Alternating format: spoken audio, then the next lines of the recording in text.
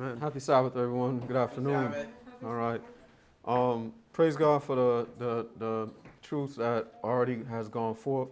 And one of those things is, as Swindon ended by saying that Satan fall from heaven, that it's a principle. Every time we receive truth, he falls from the heaven of our minds. You know, he falls from because he deceives us, and it's through that deception that he has control over us. And whenever Christ reveals truth to us and we receive it, he fell from our mind. That error that was holding us captive, because Isaiah 5:13 or 14 says that is by a loss of knowledge is how we go into captivity. So when God gives us back the knowledge, we're no longer in captivity. And one of the things that Satan is doing at the end of the world to Seventh-day Adventists is he's making them lukewarm. Once Christ went into the most holy place, you can see this illustration in Gethsemane.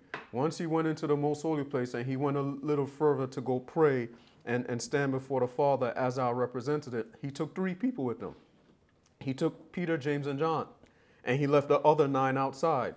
The other 9 represents the Protestant churches. They're left outside. They don't even get to come into the garden.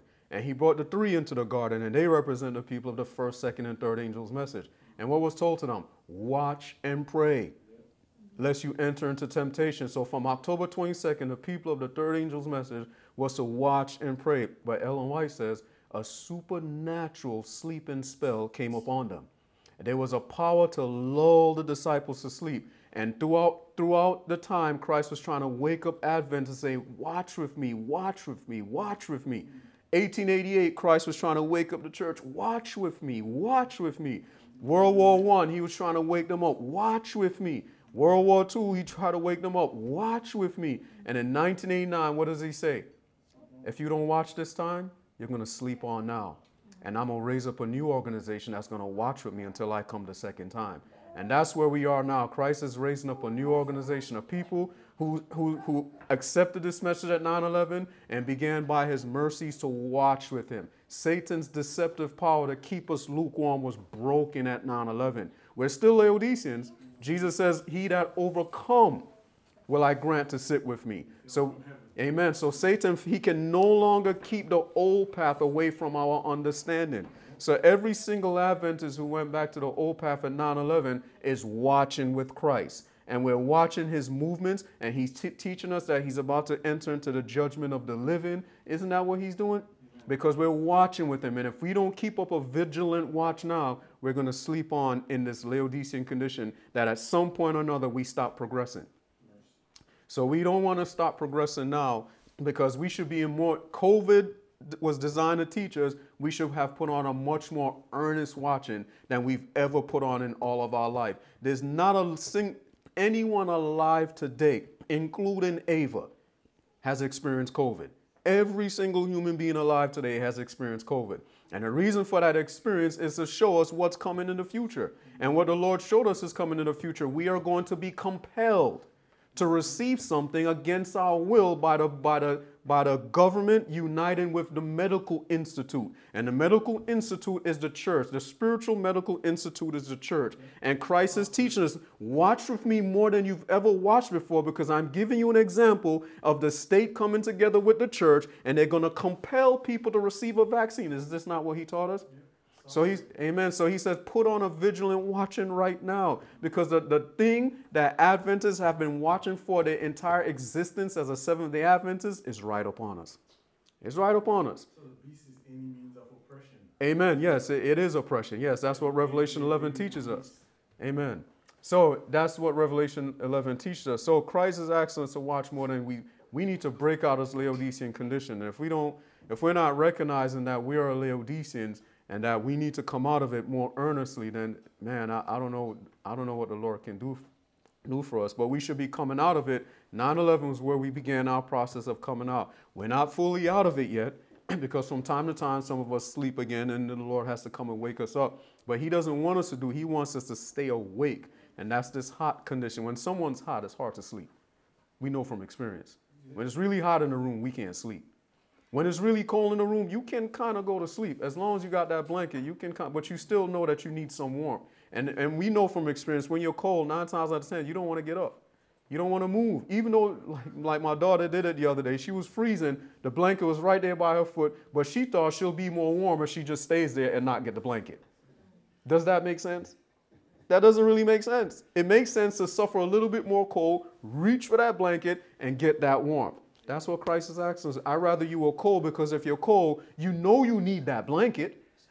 But don't think the blanket's going to come to you without some effort. That's the difference now. We got to make an effort. But at least we know we're cold.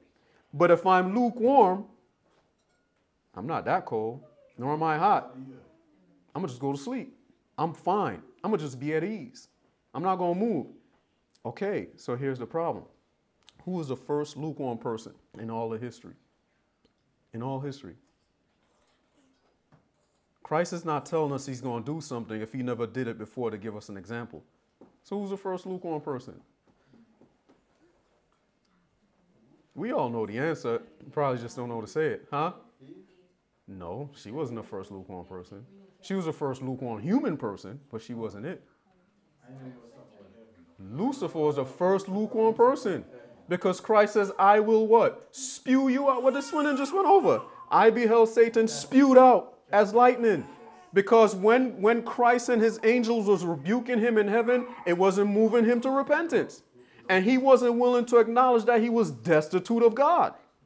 He was willing to stay in his lukewarm condition in heaven. In heaven. He was willing to, Christ was trying to tell him, be zealous therefore and repent. Yes, he was.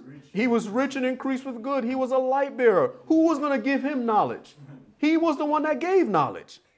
Any knowledge that was to come to the angels, anyone came through him. So, and because of that richness, he lifted himself up. What is that? Any knowledge that was to come to the earth was to come through the Jews. Any knowledge that's to come to the end of the world is to come through Adventists. You know, that's why Christ stands at the door. Amen. There's nobody else in line to stand at the door. And who took that? So Christ took that position. Yeah, Christ took that position. So is everyone following? So if we don't repent, we're of our father the who? The devil. We're carrying his character. He knows how to make people lukewarm because that's a spirit he introduced into God's universe. He's the father. He's the author of the lukewarm state. Is everyone following? These should be reasons enough to compel us to leave this condition because we're only copying, we're only duplicating his lifestyle. That's all we're doing. But Christ gave us an example. Christ was zealous from baptism till death. And even now Christ is even more zealous because the time is even more in need of saving people. Okay, so why is that important what we just went through? You know, I learned something really nice this morning. I heard this word used before. We're going to go through our notes, and it's a little short piece. That's what, if everyone has notes, I'm on the page 11, and we're going to read there. But I just wanted to put these things in first. We're not up here just to teach and give wonderful thoughts. That's not why I don't try to teach like that anymore, just giving a wonderful thought. God's word is always thoughtful. God's word is always uplifting. God's word is there's never a time God's word doesn't uplift, encourage, and strengthen. Never a time. Never a time. God always wants to do that. But what God wants for us is to have a good knowledge of the plan of salvation. If we don't have a proper knowledge of the plan of salvation, we're doomed. We need a knowledge of the plan of salvation. The Lord wants us to know that he exists, but he also wants us to know that he's our Savior. And the message to Laodicea is representing a people who don't recognize their need of salvation. They believe they're saved, and they don't have no need of salvation because they don't see their hopeless condition. We're unable to see these conditions. And if we don't see our need of a Savior, then we won't make the right call. And if we don't give the right cry, we won't get the right deliverance. There's a right cry we must give in order to get the deliverance. And if we don't give it, it's because we don't recognize it. Or we don't recognize how serious our condition really is. And the message to Laodicea, Christ is trying to make us recognize how serious our state really is. Because if we really realize it, if we really realize what it means to be spewed out of Christ's mouth, out of the abundance of the heart, the what? He won't confess you before the Father because you're no longer in his heart. You're not there anymore. You're left to yourself. The spewing out is a people who's left to themselves. destitute of a Savior, destitute of God, even before the Sunday law. We don't want to be like that. Once the Sunday law come and we didn't overcome this condition, sleep on. I'm not taking your name up. I'm not taking it, but praise God. God is not going to allow, I love saying this all the time. God is not going to allow one single Seventh-day Adventist to come to the Sunday law and not be given an opportunity to prepare for it. And I love my Savior for that. Not one single Adventist is coming to the Sunday law and not being given an opportunity to prepare for it. That's not the Savior we serve. He's going to give every single Adventist an opportunity.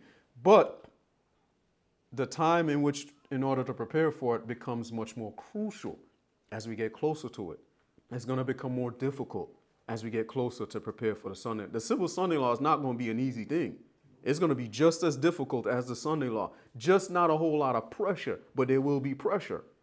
And this next phase that we're going through, the midnight, it's going to be difficult. It's going to be just as difficult. It's difficult now.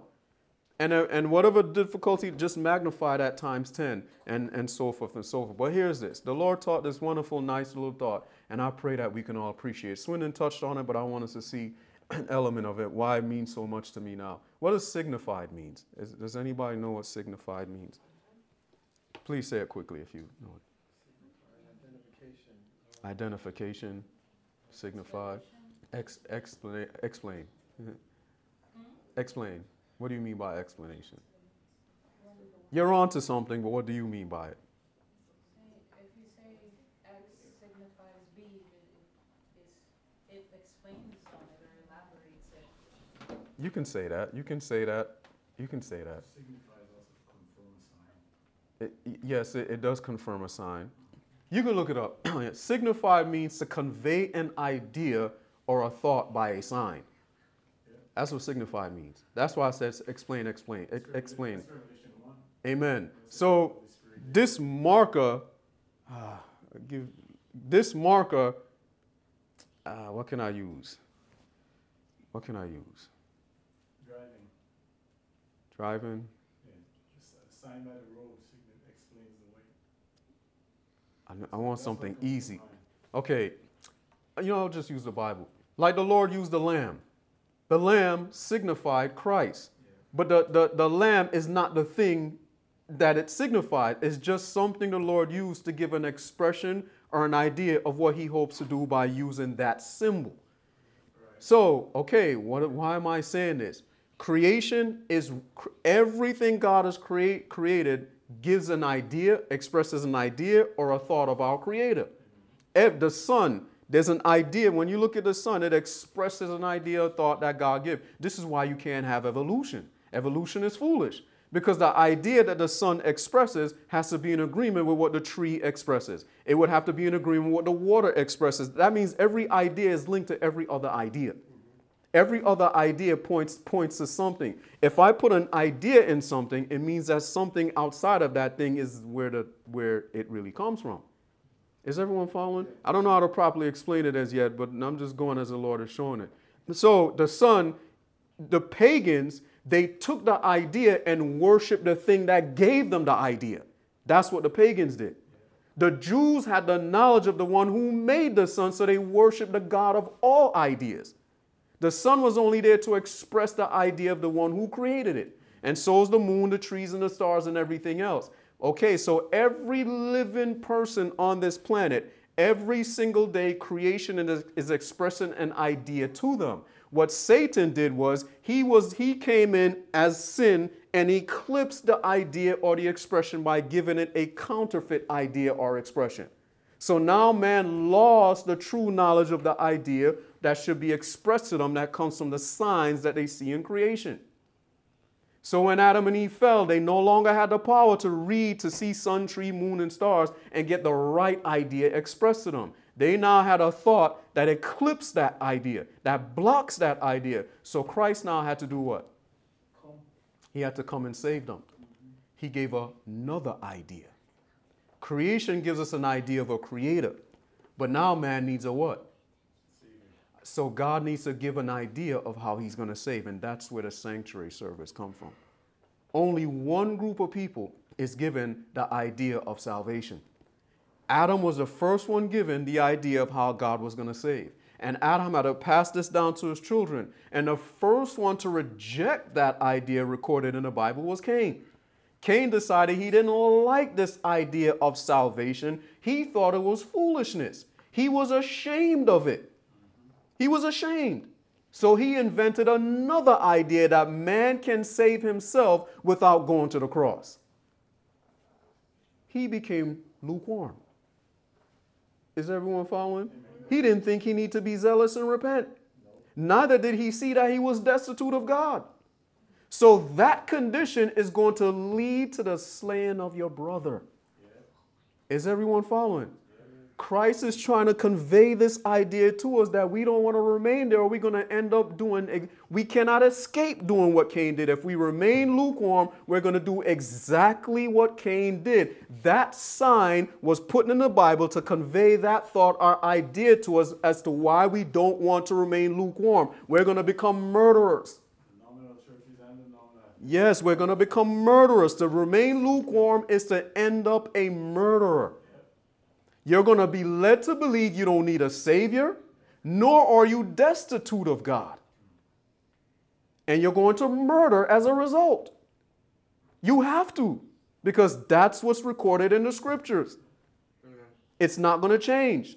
It's not going to change. If we remain in that condition, we're going to do exactly what Cain did. And we're now going to become a sign of what not to do. Is everyone following? I pray I'm conveying this. So sign, signified, means to convey a thought or idea. So God gave to the Jewish church the sanctuary. If anyone wanted a plant to know how they're to be saved, they had to find the Jewish people. Creation already told them about a creator. But now how do they come to their creator? That's what the Jews was raised up to do. That's why Jesus says in John 4, salvation is of the Jews. If anyone wants a knowledge of salvation, they had to find their local Jew. That's the reason for a local Seventh-day Adventist church. If anyone wanted to be saved, find your local Adventist. But unfortunately, the local Adventist is lukewarm. They need salvation. They don't know the way to salvation anymore.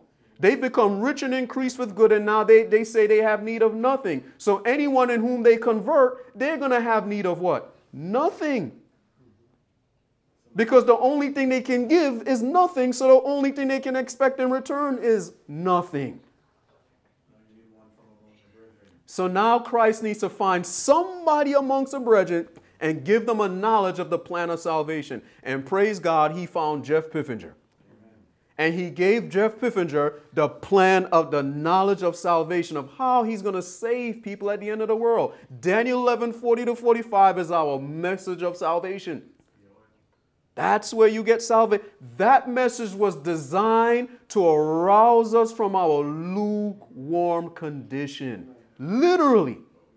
Literally, it was designed to keep us from being lukewarm, because what happened in 1989 is speaking to us. It was a sign. 1989 signified it. In 1989, there was an idea or a thought that Christ wants us to receive of what he's going to do in the time to come. And 9/11 makes it even worse, because 9/11 showed buildings coming down as if made of pitch. There's no fire on this planet that can turn instant steel to ashes. There's no fire that's known to man that can turn steel to instant ashes. There's no such thing on this planet. So what idea is Christ signifying to us? Man, some people's going to be supernaturally destroyed. Is everyone following? Amen. Some people are going to they're going to be so disgusting to Christ.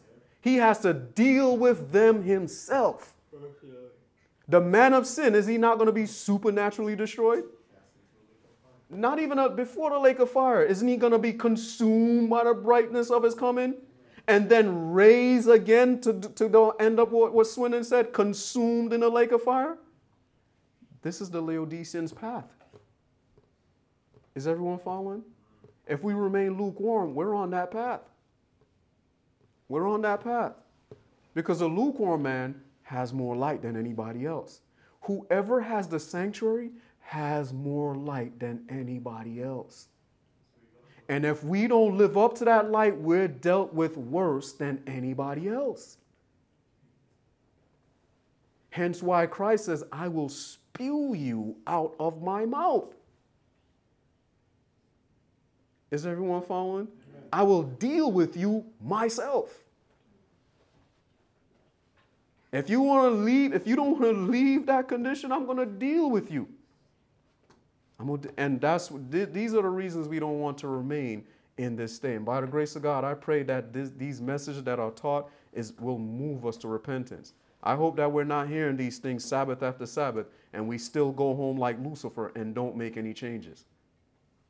I hope we don't end up like Cain and don't think that we need to make changes. That I don't know who he's not talking to me. His message is not talking to me. His message is talking to somebody else. I'm talking to my own self too. We all have changes. This message of Revelation 3 is designed to really make us self-reflect.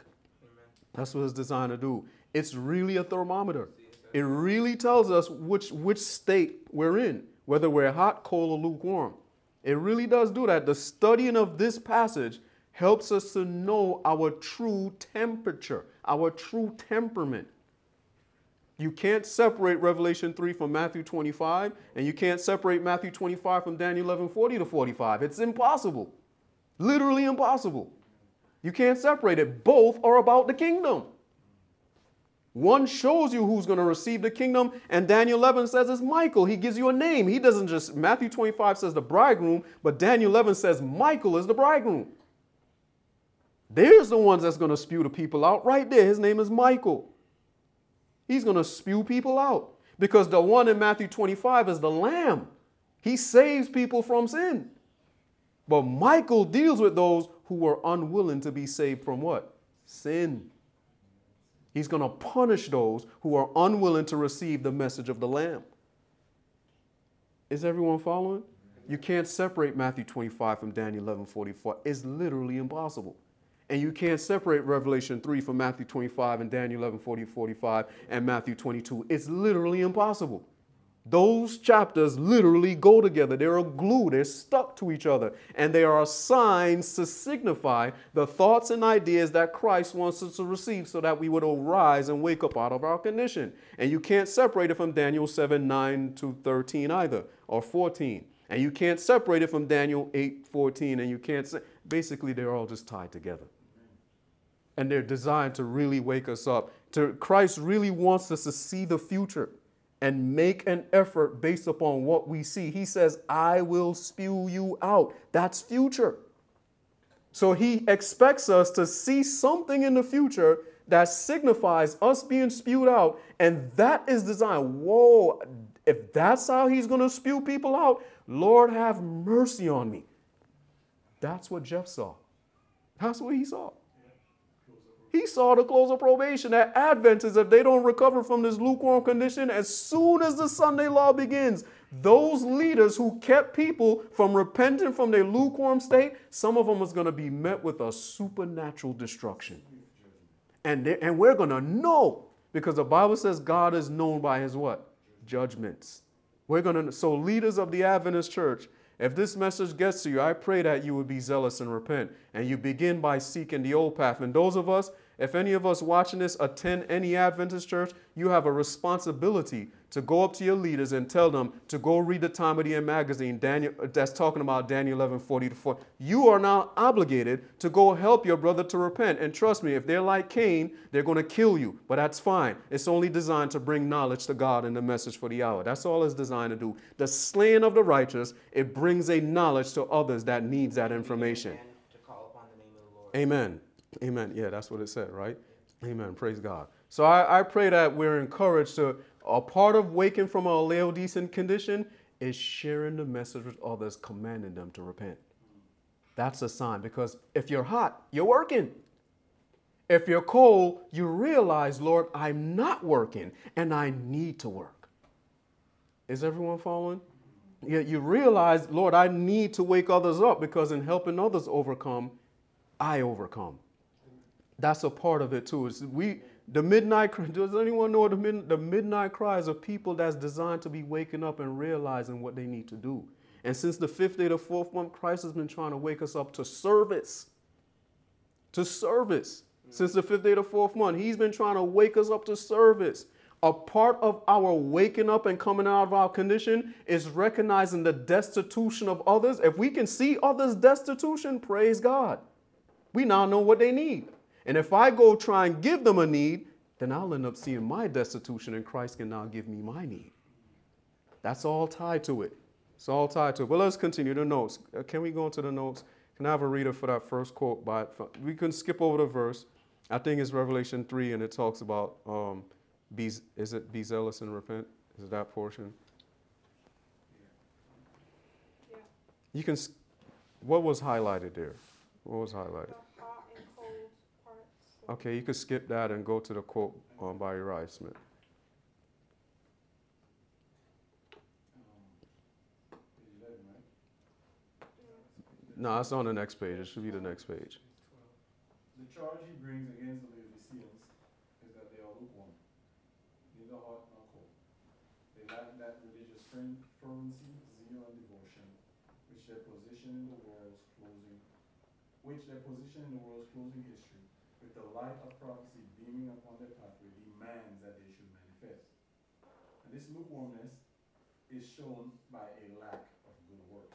What is it shown by? Lack of good works. So what is Christ trying to do for us? And what's the good works he's been trying to tell us to do? Witness to our faith. Give evidence of what we believe to others. Is everyone following? Since the fifth day of the fourth month, Christ has literally been trying to wake us up out of that lukewarm state that we've been in that told us we shouldn't witness to anybody. Is everyone following? And since that time, he's been trying to wake. That's a part of coming out of our lukewarm condition. That's also a part of it. Another part that the Adventist church do is that they think that they're witnessing to people, but they're not bringing the message of salvation. That's a lukewarm state. They're just giving people a bunch of nonsense, nothing with substance whatsoever. And it's leaving people in that destitute condition. I can't hear you. I say it is a way of witnessing when you give them books and stuff. I think it should be bigger than that now. Yeah, the problem with them is that they believe that that good works is taking them to heaven. That's the problem. Remember, they're rich and increased with good and they don't think they need what's in the book. They're doing it for themselves. Yes, they don't think that what's in the book they need. They don't think that. Which means they're like every other church, but who are saved by grace. Yeah, that's what they are. That's what it says. Yeah, amen. They don't think they have any need of any of the things written there because they think they already have it. And that's the problem. Laodiceans need to read. What their problem is not natural things. It's spiritual things, an understanding of spiritual things. When we realize that we have a lack of spiritual understanding, man, praise God if we can see that. That our understanding of reading, how we just took Cain and Abel and showing it in Revelation 3. To see that, man, praise God if you can see that. Praise God if you can see that. You can only see that through the Spirit of God. That's the only way you can see that. That's what Laodiceans lack. They lack the ability to open up their Bible and see how Cain and Abel's talking about literally right now. They can't see how Trump is like Abel and the government of America is like Cain. They can't make that application. Because all they see is that Trump is a wicked man. Yeah, I know he's a wicked man, but Trump's trying to defend the Constitution of the United States. Was not what he was trying to do? He may have other agenda, but it doesn't matter. He was trying to raise up the Constitution from where it was. But the people who don't like that, they decided they want to now kill him. But Abel's a righteous man. What about Nebuchadnezzar? Nebuchadnezzar was also Abel. And so forth. Abel represents the servants of God, those who recognize and they do what they need to do. But Abel also recognized those chosen by God. Specific people, such as Seventh-day Adventists. How can you make these applications? Because one is a principle and one is a prophecy. One shows us that whenever we try to defend truth, whether you're in the world or in the church, you'll receive the same spirit from those who hate truth. The same spirit, they'll manifest a Cain-like spirit. Cain is not just applied to people who believe. Cain is applied to anyone who has that spirit. Abel is not just applied to anyone who's a Christian. No, Abel applies to those who love truth and who loves what has been taught to them as truth and hold on to that truth and are willing to lay down their lives for that truth. Infidels as well as professed Christians. Infidels as well as professed Christians. They build towers. Amen. They both build towers. But the most important people is those that have a knowledge of who they're laying down the truth for. That's the difference. And that was the Jews. The Jews had a knowledge of the Creator. The Gentiles didn't. But they worshiped the God of creation, though many of the Gentiles, better than the Jews. But they didn't have the plan of salvation. The Jews had that knowledge. And that's what made them a little higher than everybody else. And that's Seventh-day Adventists. We've been made a little higher than everyone else because of the sanctuary. Those who have the right understanding of the sanctuary is a little bit higher than everybody else. Because we have a knowledge of our Creator and a knowledge of our Redeemer, because Christ was both God, Creator, and man, the Redeemer. Amen. One died for our sins, the other takes away the sin because he's Creator. He can create in you a new heart. He can take the old heart and give you a new one. But you can only get the new one if you accept the Redeemer, the Lamb. That's the only way you can get it. You must acknowledge the Lamb. You must acknowledge the Savior, that this man was God's chosen to lay down his life and take away our sin so that the divine nature of Christ can now take it and give us a new heart. So this is why we need a knowledge of creation and a knowledge of redemption. That's why we need both these things. And the message to Laodicean is, come get these things, because it's in these things where we get the oil from. Amen. God is Creator and God is Redeemer. The message to Laodicea is about character. It's not dealing with events. It's dealing with character. As Laodiceans, we have a hard time of recognizing our condition.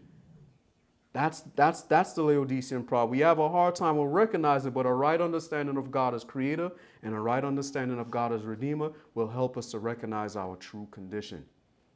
And right now in the world, men and women have a wrong idea of God as Creator. They don't know that God created male and female, made he them. They don't know that. But those who have a right idea of their Creator is to go and warn these people that you need to change your course. You're going the wrong direction. This kind of a lifestyle brings down a severe punishment from heaven. And we read about that in the sign of Sodom and Gomorrah. That's where we read this. And the information that's to convey to us is that God really hates this sin because it confuses the minds of children. Not even grown-ups, children. It confuses their minds. But man needs a plan of redemption, and that's where Advent is coming. Continue the quote, please. Okay, can you go? And now he gives three things, right? Yeah. He shows as to why it has to be the church. Can I have a reader for those three things, please? Loud and clear. I would, though with cold or hot. 3 states are brought to view in this message: the cold, the lukewarm, and the hot. It is important to determine what condition they each denote, in order to guard against wrong conclusions. 3 conditions of spiritual life, which pertain to the church, not to the world, are to be considered. What the term hot means is not difficult to conceive. The mind at once calls up a state of intense fervency and zeal, when all the affections raised to the highest pitch are drawn out for God and his cause, and manifest themselves in corresponding works. To be lukewarm is to lack this zeal, to be in a state in which the heart and earnestness of wanting, in which there is no self-denial that costs anything, no cross-bearing that is felt. So what is a lukewarm? No self-denial that what? Costs anything. How is that possible? A lukewarm person will not give you $20 except they have $40. Yeah. I'm not going to give you my 20 unless I have another 20 to cover the 20 I gave you. Mm-hmm. That's a lukewarm person. I'm not going to do anything for you that's not going to bring me some returns. That's lukewarm. A hot person is, I'll suffer loss. I'll suffer. You know what? This was my last 20. To deny, it means you really have to lose something. Yeah. And you have to trust that God's going to take care of what you lost. You have to have such a faith, Lord, this is my last 20, and I wanted to pay my phone bill. But my brother, he doesn't even have any food. My phone bill or food? Man, you know what, Lord, I'm gonna take care of it. Here you go, my brother. Go buy some food for you and your family. It's the $20 I have. Go buy some food. I can go, let them cut off my phone. It doesn't matter. That's real self-denial. That's real, man. You can have my phone. It's just a phone. Do I really need it? No, I don't really need it. But does he really need food? Yes, he really needs food because the Bible says if we have food and raiment, be content. And my brother don't have any food, so he's not content. So I'm going to leave him in an incontent state? I can't do that because Christ didn't leave me in an incontent state. Sometimes you have to give up. Yeah. Amen. Amen. So the lukewarm state, so here's why I'm saying this. Let's measure ourselves by what we just read. Do I do that? Am I willing to lose sleep to pray with a brother or a sister that's sick? Am I willing to stop doing what I'm doing, cleaning my house, to go, go do something to help somebody around me that I know needs help? Am I willing to do that? Measure ourselves by that. Check out the thermometer. Am I like this? If someone needs the help, am I willing to stop in my tracks what I'm doing and go lend a helping hand? How do I know? What is my sign of that? God stopped creating so he can recreate. God put a hold. God says, sun stand still, moon go not down. Let's fix our neighbor. He says, 99 sheep I have. The other worlds he has, but none of them have fallen except this one. So the Lord put everything on stop. I'm going to go save this one. So Christ was willing to deny himself, and Christ went even further.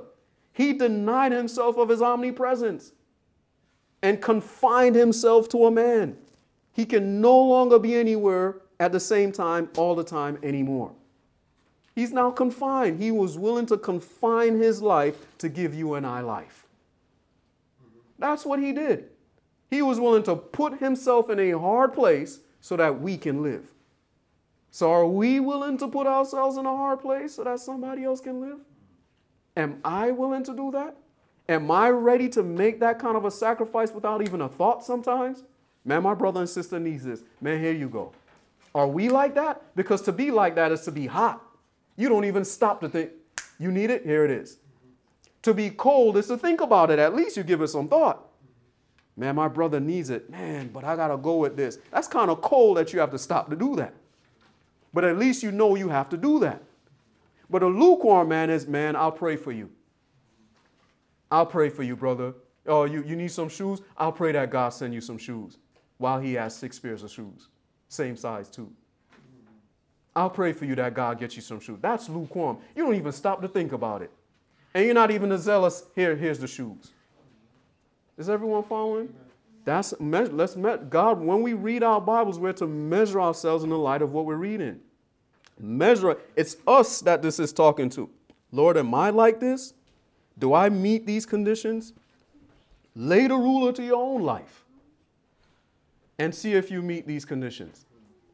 And if you meet these conditions, don't lift yourself up. God, help me to help somebody else come up to this condition. Amen. Help me to help somebody else. Amen. I thank you for giving me the strength and help me to meet, but praise God, and let's go on. Next quote, please. I live by this thing that the open hand is never empty. Amen. That's true. If you're always giving, the Lord will not let the hand be empty because it's his power, it's his wealth that you're giving. Amen. It's never empty. It's not yours. It's Amen. not mine, right? Amen. It's not mine to give. Amen. Next reader, please. You reading the third one or the second one? You want me to finish it? Is that the second one? See? All right, you go ahead. It says, in which there is no self-denial that costs anything, no cross-bearing that is felt, no determined witnessing for Christ, and no valiant aggression that keeps sinews strained and armor bright. And worst of all, it implies entire satisfaction with that condition. What does it do? You're satisfied with being like that. To me, that was scary. That means you have no way of seeing that your condition. And that's the state of the Seventh-day Adventist Church. And that may be the state of many of us. We're satisfied with only studying once a week or twice a week. We're satisfied with saying to a brother or a sister, Jesus is coming soon. We're satisfied. Or we're satisfied with just, I don't know what we're satisfied, but are we meeting what's written there? Are we meeting what's written there? The reason why the Lord is doing this, I believe, if we really believe what's coming in the future, we should show that by our works. Our works should testify that I really believe what Christ is saying is about to take place. I really believe it. I really believe, as Swindon was presenting, and he touched, I think that's when he was presenting. Man, I sat there and I said, oh man, Lord, that's really going to happen. Sodom, just stop and think for a minute about this. And when Swindon was sharing it, and I said, Lord, give us, all you can say is, Lord, give us the strength. I don't think people really understand what's about to take place. I don't really think we understand it. We don't. Sodom and Gomorrah, what did God do to it? How many people was in that city? The entire city. So I'm like, Lord, you're going to destroy entire city full of people? Yes, he is. That's what Abraham asked him. Yes, he is. Yes. And Swindon, I'm like, oh man, lots of people just going to be killed one time. Yep. One time. That should make me say, Lord, give me the strength to witness to these people in New York. Give me the strength to witness to these people in the East. Because you're really going to wipe our cities. Yes, because people lost the sight of the fear of God. So he's going to have to put that back in them. He's going to wipe it out. But I said, God, praise your name that you're merciful. You're going to take buildings before you take cities first. He's not going to touch the cities yet by his mercy. And I said, God, thank you. You're going to take buildings to shouldn't. But how many? But you're going to take many buildings. He already took 2. Because he already took 2. And since that wasn't enough to keep them on the straight and narrow, I'm going to have to take thousands more. So therefore, those who are living in these large cities, if you work in these buildings and corporations, we want to implore you to get out of those jobs now and leave that city and find a new occupation in the country somewhere. Because we believe those buildings in New York City, they are really going to come down. That's why we're saying these things. Because they're really going to come down. And if anyone watches, if you live in New York City, I implore you to get out immediately. Immediate. And if you live in Atlanta, Miami, Chicago, name it, Tokyo, Paris, I implore you to leave now. They're going to come down. We don't know when they're going to come down, but we know they're going to come down. How do I know they're going to come down? 9/11 is the greatest evidence God can give to this generation that he's going to bring them down. Yep. And he made it beyond the possibility of doubt by making everyone witness steel becoming instant dust to show us that it's supernatural. It wasn't a natural destruction. Natural was not written upon 9/11. It was supernatural. Natural people was used. Natural planes was used. How can 2 planes make steel turn to instant dust? That makes no sense. It defies logic. So something else took place that day that the Lord wants us to see. And it's given us evidence that of what's to come in the future, it will certainly come. And if we believe it, guess what we will do? We will be zealous and what? Repent. We will be zealous and repent to show that we really believe what we're being taught. Amen? Amen. So let us continue. I think after that quote, the next one is some examples, right? Yeah, can I have the publican and the Pharisees? In this story, we're given a sign of the rich and the poor. I love this story for the message to Laodicea. Let's read why a person is rich, and let's look at somebody who's now cold, who recognizes destitute condition. He repented of his lukewarm, and he says, Lord, be merciful to me, a sinner. This is the repentance of a Laodicean. Can I have a reader for that, please? This is 1, 2, and 3. Wait, no, you're far, man. You're far. Huh? There's a whole bunch of quotes here. Between it. Which quote comes between that? I got, I was going to skip some of those. That's why. I got a heading that says new thought. Huh? No, the new thought, yes, it's just, new thought. yeah, the new thought. I would like to read it. because it's hard to explain it from the mind. You know, the new thought that I was trying to share there is that the coldness is also seen in the world, in the lukewarm. But it's in a different way than in relation to the church. And if we don't see this, then it's not going to get it. Because we keep making the world a cold. Yes, because we can't make it's a different kind of cold, but they're lukewarm too. And let me try to give one example. The religion of Islam. There's many, like ISIS, man, they were zealous for their faith. Hot. They were hot. If you weren't Muslim, they're chopping your head off. But you had lukewarm Muslim people who weren't zealous for their faith, and they didn't recognize that they were not really Islam neither. They weren't cold saying that they need Allah. They weren't saying that. They were just saying Allah, Muslim is peace. No, you're a false religion. You're actually a false religion. There's nothing peaceful about the Muslim religion. Absolutely nothing. There's nothing peaceful in that religion. The Bible says it's death and destruction. So ISIS was actually living up to their religion. Nobody was living Islam better than ISIS. And I dare anybody challenge that by studying Revelation 9.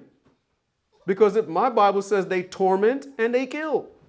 That's all they do. And the Bible says they darken. That's what they do. They darken, they torment, and they kill. It doesn't say nothing in there about peace. But it does say something about peace in there. What is it? You see those people over there who worship God the right way? Give them peace. But you see those people over there who worship God and worship the Son? Torment them and kill them. The only peace Islam gives is if we worship God the right way. But whose commandment is that? God's. That peace is coming from God. Amen. God is not going to allow them to touch his people that's worshiping him, right? So Islam is a scourge against false worship. Not against true worship, false worship. So they're reserved for idolaters. And that's what 9/11 was showing us. Because these people are idolaters, here's the power that deals with idolaters. And the Lord used them to send a message to those who are in idolatry. Because that's what Revelation 9 says they deal with, idolatry. So the Lord dealt with them at 9/11, idolatry. That's what he did. That's what he's signifying. Those who are still worshiping idols, this power is going to come deal with you. They're reserved for idolaters. That's what they repented not to give him glory. They didn't turn. Just read the closing of that chapter. Islam is to deal with people like that. They're not going to touch those who have the seal of God in their foreheads, who worship God aright. The papacy does that, not Islam. The papacy does touch those that have the seal of God in their forehead. They do that work for Satan. But let's continue. So they're cold, but you have those who are cold in Islam that recognize that they want to repent Islam and all of these things. Is everyone following? They want to repent. So yes, you can make that application outside. But Revelation 3 is Christ specifically highlights the church. He's saying, look, in the church, you're not cold in the sense of you're an atheist or an infidel or one that blasphemes God. That's not that kind of a cold.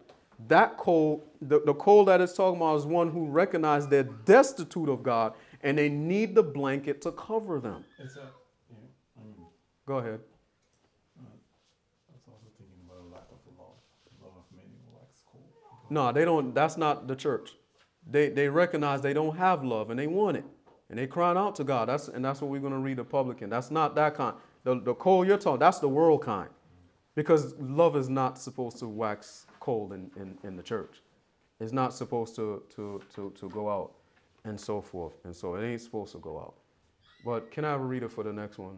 This is why he's separating these two, because Job manifests that cold. And Job did not lose love for God. And he used, I don't know if the Job chap verse is in there, where he uses Job to show that Job recognized he was cold. He says, "Where I can't find him." To be cold is to say, Lord, where are you? I'm looking for you. I can't, help me to find you. That's that cold that Christ is talking about. There's two kinds of cold in the Bible.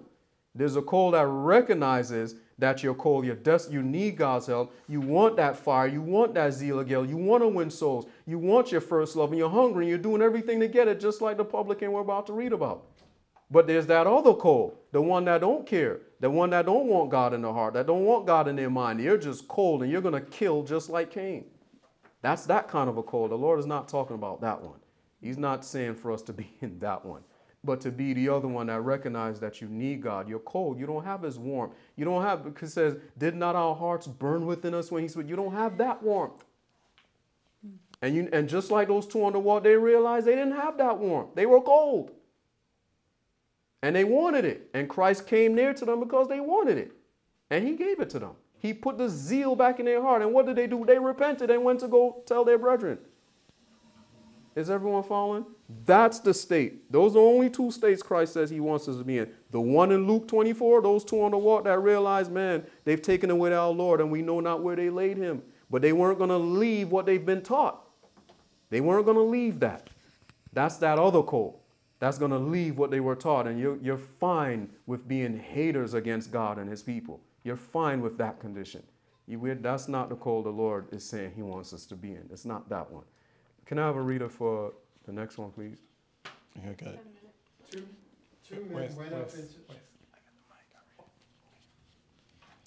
Two men went up into the temple to pray, the one a Pharisee and the other a publican. The Pharisee stood and prayed thus with himself. God, I thank thee that I am not as other men are, extortioners, unjust, adulterers, or even as this publican. I fast twice in the week. I give tithe of all that I possess. And the publican, standing afar off, would not lift up so much his eyes unto heaven, but smote upon his breast, saying, God be merciful to me, a sinner. I tell you, this man went down to his house justified rather than the other. For everyone that exalted himself shall be abased, and he that humbleth himself shall be exalted. The spirit of the lukewarm is to exalt yourself. That's the spirit of lukewarm. You go because you believe you're rich, and we believe rich and increase with good and have need of nothing. The Pharisee showed that he had need of nothing. I'm not like this publican, so I don't need what he needs. I'm not this. I fast twice a week. He's boasting about his richness. I do. Just go talk to many Adventists. When you look at their churches, we baptized 100 people.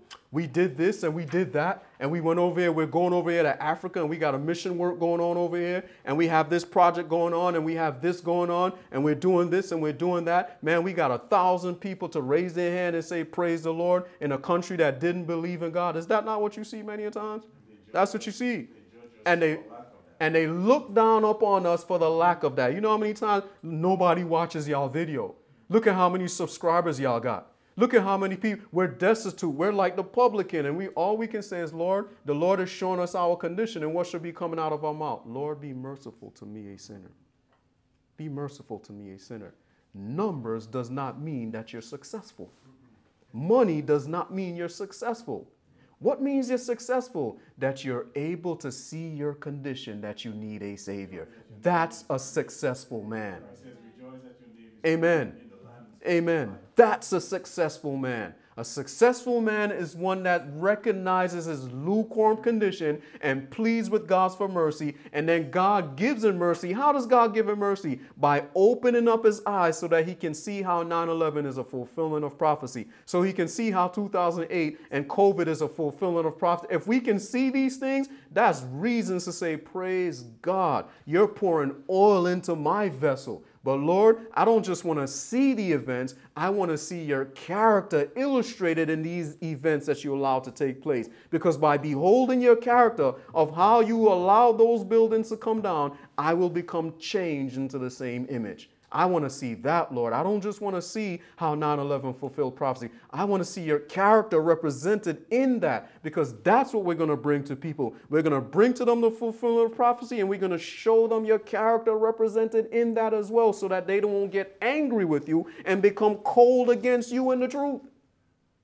But that they will see your love displayed in what you did at 9/11 and how you're justified for what you're going to do at the Civil Sunday Law. And then no man will be able to say anything, because when the Civil Sunday Law comes to pass, their mouths will be stopped. Because a people display to them not just the events. The foolish virgins only focus on the events and they miss the character. The foolish can't see that they're blind, they're poor, they're wretched, miserable, and naked. They can't see that. They're unable to see that. And by the grace of God, we don't want that to to be any one of us. We want to behold God's character and all of these things. And that can I have the verse after that? It's not Proverbs, right? Hosea, yes. Can I have a reader for that? And after that is the judgment, right? All right, that's where we're going to stop at this verse. Can I have a reader for that, please? Hosea 12:8. Ephraim said, "Yet I am become rich. I have found me out substance. In all my labors, they shall find none iniquity in me that were sin." That's what Laodiceans is saying. There's no sin in me. Is everyone following? That's why Christ hates it. They don't think there's anything wrong with them. Nothing. Because we have this knowledge, there's nothing wrong with me. There's a danger in getting a lot of light that Christ tries to keep from us. Lucifer got to that point where he thought there was nothing wrong with him. He don't need to keep a law. He thought he had all the light that he can possibly get, and because he thought that he was in a place to now make a war against his creator. He thought that his creator showed him everything he needed, and now that he knows all the secrets of the kingdom, he can take down the empire. Is that not what prophecy says? How did that work out for him? He failed. Because there was something that wasn't revealed to him. It was the plan of salvation. It wasn't revealed to him. Of how God was going to cleanse the universe of all the lies in which he has told. He never saw that. He never saw that God was going to make man, and that man was made specifically for God to come and live. You know, God was going to live here even if man didn't fall. God was going to live there.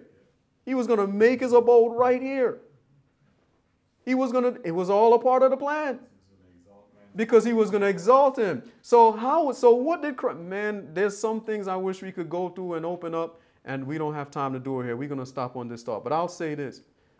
That thought that the Lord opened up about the state of the dead, the mortal and immortality, oh man, there's a lot of wealth of information in there that we really need to gather.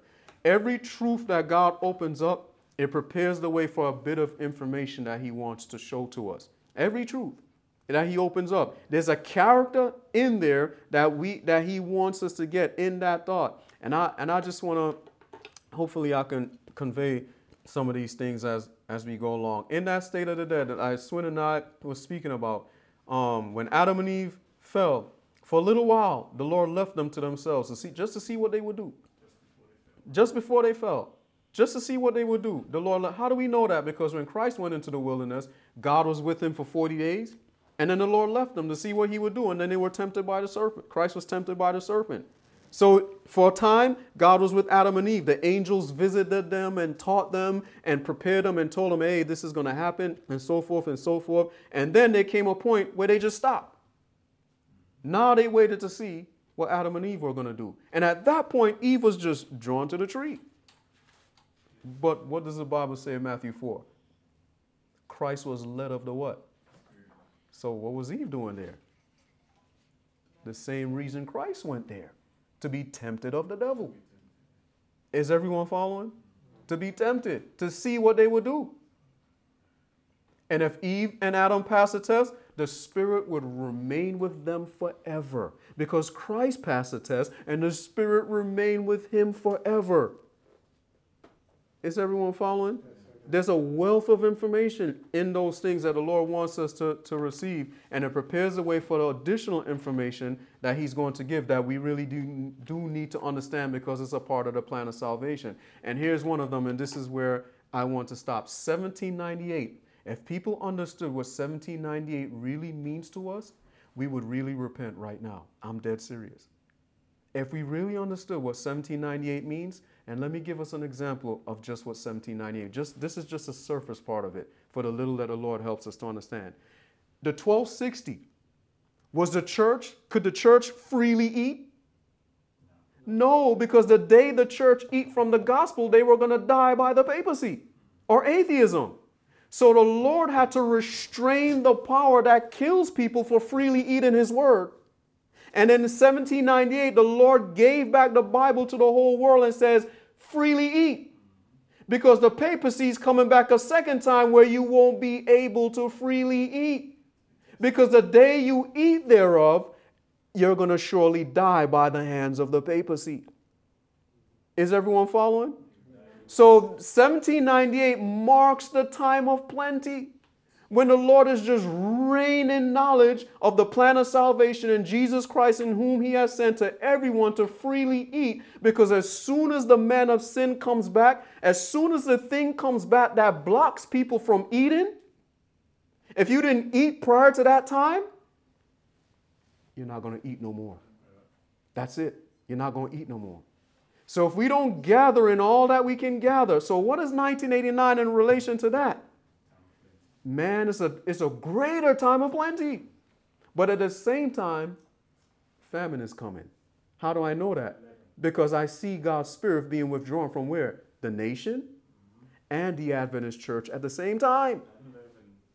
The Time of the End magazine come up to give us a wealth of knowledge because the Sunday law is right around the corner. Repent from your lukewarm condition because at the Sunday law I'm going to spew you out. But the Adventist church said, away with this 3 logo. Away with the first, second, and third. And let's follow the custom of the world and preach this gospel of love. Let's follow this custom of this ecumenism movement. And then 9/11 happened. The Lord blew the trumpet because Islam is a trumpet. So the trumpet blew at 9/11 and brought those buildings down. And God, through Jeff, was saying, hearken to the sound of the trumpet. Hearken to the message that we're repeating the history of the Millwrights. Because Islam went down in 1840 and Islam is back at 9/11. But the church says, we will not hearken. In fact, we're going to show that we won't hearken by introducing spiritual formation. That's what we will do. So just finish reading the rest of Jeremiah in relation to that. Just after verse 17, just read what the Lord says he's going to do to a people who said, and he just keep in mind he's talking to the Seventh-day Adventist church. That's who he's talking to. Just read verse 18, 19, and 20 of what the Lord is going to do to the church that says, we will not walk therein and we will not listen. Just read what he says he's going to do. And that's the civil Sunday law. That's what's about to come. A terrible judgment is about to come upon the Adventist structure. Terrible judgment. That's what Jeremiah said. That's what he said. And that's what Ellen White's talking about.